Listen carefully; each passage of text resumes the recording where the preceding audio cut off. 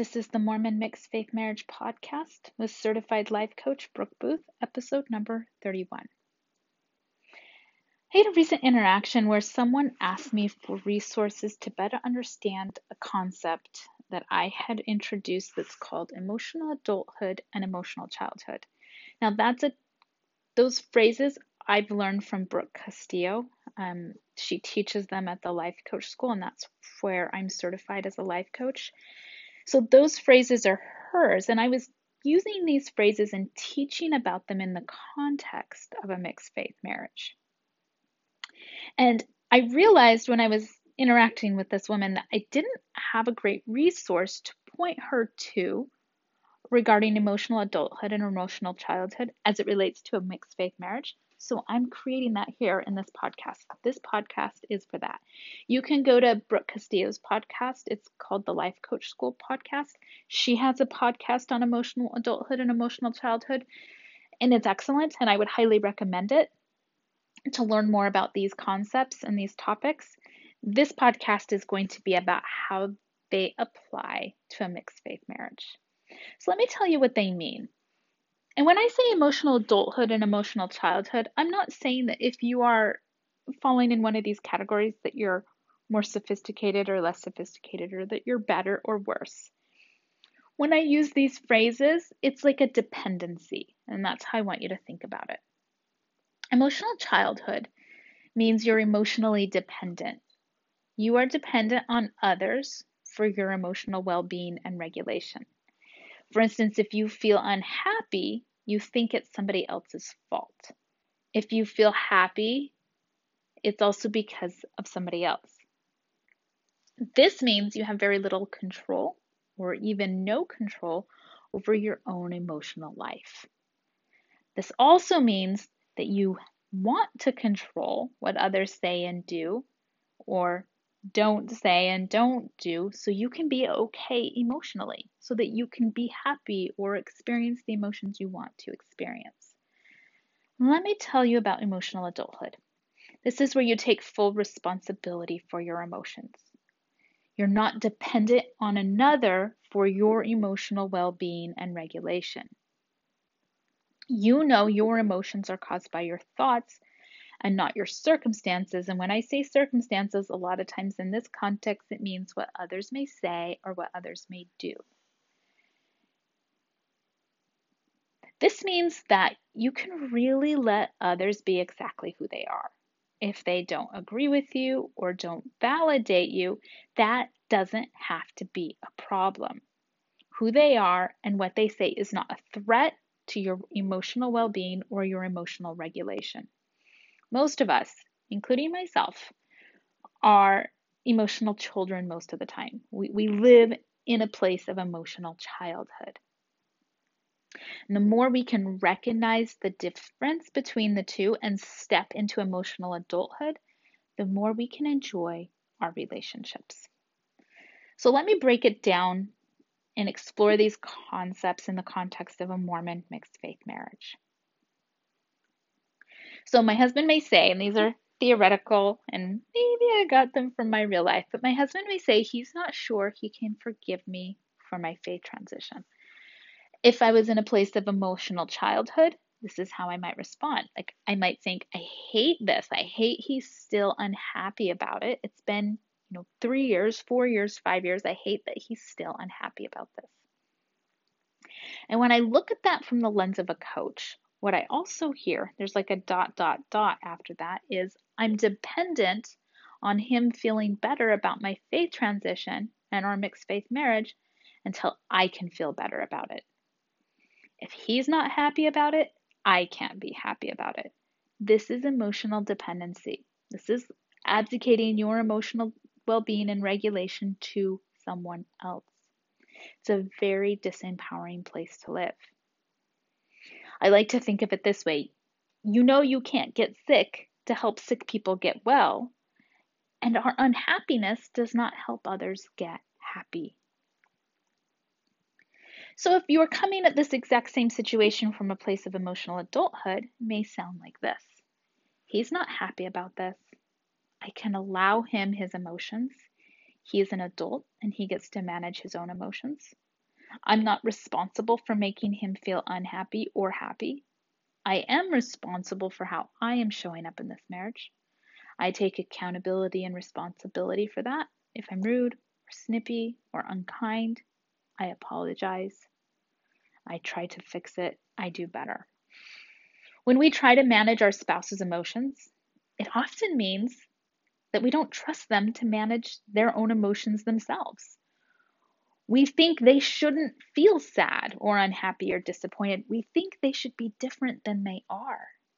And I like to ask, why is that? What's the problem with them feeling sad or unhappy or disappointed? That is part of being human. Why do we want to narrow and limit our spouse's emotional lives? Okay, let's talk about it in another context. I hear this one a lot.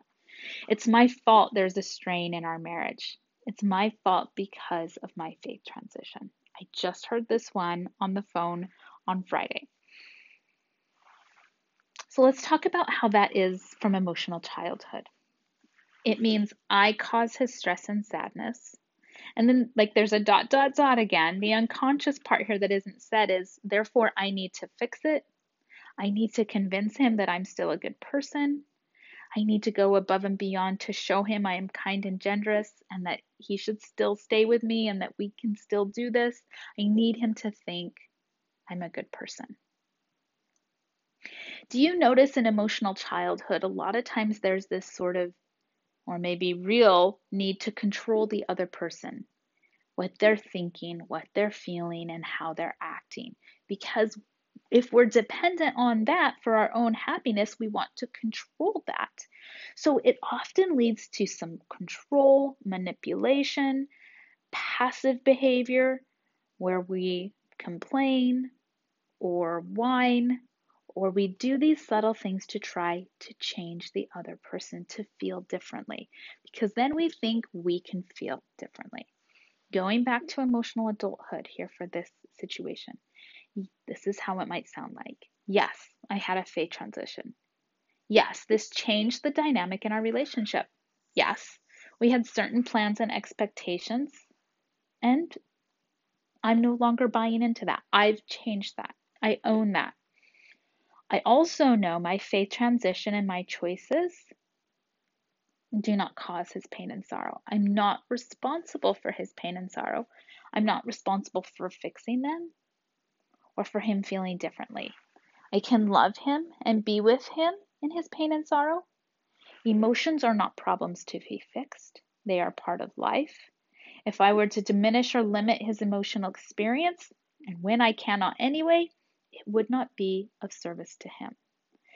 Now, this idea is really hard for some people. Maybe you're out there thinking, but Brooke, it really is my fault. If I didn't have my faith transition, he wouldn't be unhappy.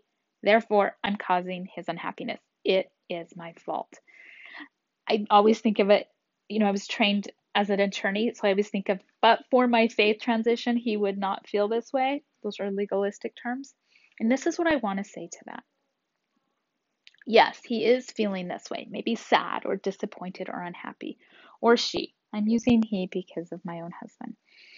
My spouse is feeling that way because of what he's choosing, or she is choosing to make your faith transition mean, or his or her faith transition.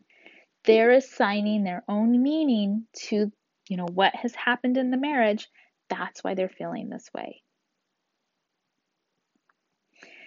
They could make it mean something else. When we try to become the stewards of our spouse's emotions, we're constantly trying to anticipate, steer clear of problems, smooth the path, and we often can't. And it's exhausting. Now, I'll be honest, sometimes it works, but it's because we get lucky and not because it's a true correlation. We cannot control others' thoughts and emotions. When we really focus on that instead, and we spend all of our energy focusing on that, it often leads to so much frustration because we fail so much of the time in our efforts to try to control somebody else. A lot of times when we're focusing on that too, what we're not focusing on is what we can control, where we do have power, and that is on our own thoughts, feelings, and actions, we're managing our own emotions, how we're showing up and acting in the relationship. When we put a lot of energy into focusing on what we cannot, that's a lot of times when we feel stuck and in these guilt loops and in disappointment because it creates so much powerlessness. I know emotional childhood is super normal. I've been there a lot. I'm there frequently.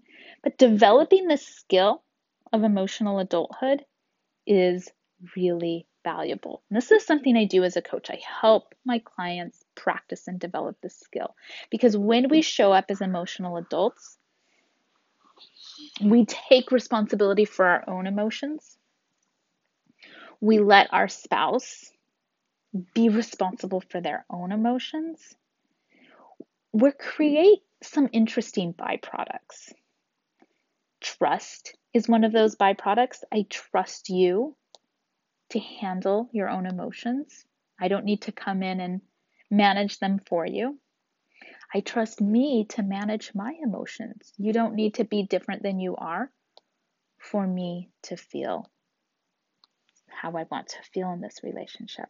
Another interesting byproduct is a lot of times we create what I consider to be like that safe space that we so want in a marriage, that open space where both people are welcome in to show up exactly as who they are and where they are. A lot of times when we're in emotional childhood, we're trying to change the other person. So it's not safe for them to be who they are. We're like, okay, can you change this and tweak this and not say that and please feel this way so I can feel better? And that can diminish this safe space that we often want in our relationships where we can really be ourselves and take off the masks and the filters that we often wear with other people. And I'm not saying the mean filter. Sometimes that one should definitely stay on, but you know what I mean. A lot of times we want in our relationship to really be ourselves and to let the other person know who we are. And when emotional childhood is a pattern in our relationship and the other person needs to change what they're saying and what they're doing and how they're feeling so we can feel better, it's very difficult to create that safe space where they're truly okay showing up as who they are. And likewise, we often don't feel safe showing up as who we are when this is the pattern in our relationships. Another strategic byproduct or interesting byproduct of stepping in and developing the skill of emotional adulthood is it creates a different paradigm around emotions. Now, emotions, like when people say you're so emotional, that's not often a compliment. I would say never even. We often call things emotional when people are not when they're reacting poorly from their emotions, when they're not processing their emotions, when they're letting their emotions get the better of them. When we step into emotional adulthoods, we don't let their emotions become a threat to us. Your emotions are not a threat to me. Your emotions do not mean I did something wrong. Your emotions do not mean there's a problem in our marriage. We don't take that, showing of emotions and display of emotions and the fact that, frankly, we all feel emotions become a problem for our relationship and for our interaction. We normalize it. Now, I'm not saying that there's not work to be done around processing emotions and making sure we're not showing out in a reactive way. But I also don't want where emotions become stigmatized and not allowed to be present. That's detrimental too. So when we step into emotional adulthood, it's easier for us to do this normalizing of emotions and processing emotions because they're not so stigmatized. Because they're not a threat to your own well-being. Doesn't mean anything's wrong, and it doesn't mean there's a problem. It only means there's emotions that are being experienced by humans. 100% normal. So there are other strategic byproducts to really practicing emotional adulthood. What I would suggest is if you want to develop this skill, if you want to explore and really let these byproducts become part of your marriage, Let's talk. A coach may be exactly what you need for you to step more and more and more into emotional adulthood as you interact in your mixed faith marriage. This is a skill I teach my clients regularly. There's a couple of ways you can work with me. I offer small groups just a few times a year. I have one coming up right around Memorial Day 2022. And right now, I have a few slots open for one-on-one coaching. We go deep into this topic in the one-on-one coaching. We also touch on it in the group. If this is something you want to develop and work with me on, reach out to me. Go to brookeboothcoaching.com, schedule a free call, and let's talk about your marriage and see if coaching is a good fit for you to make your mixed faith marriage something wonderful. All right, wishing you the best.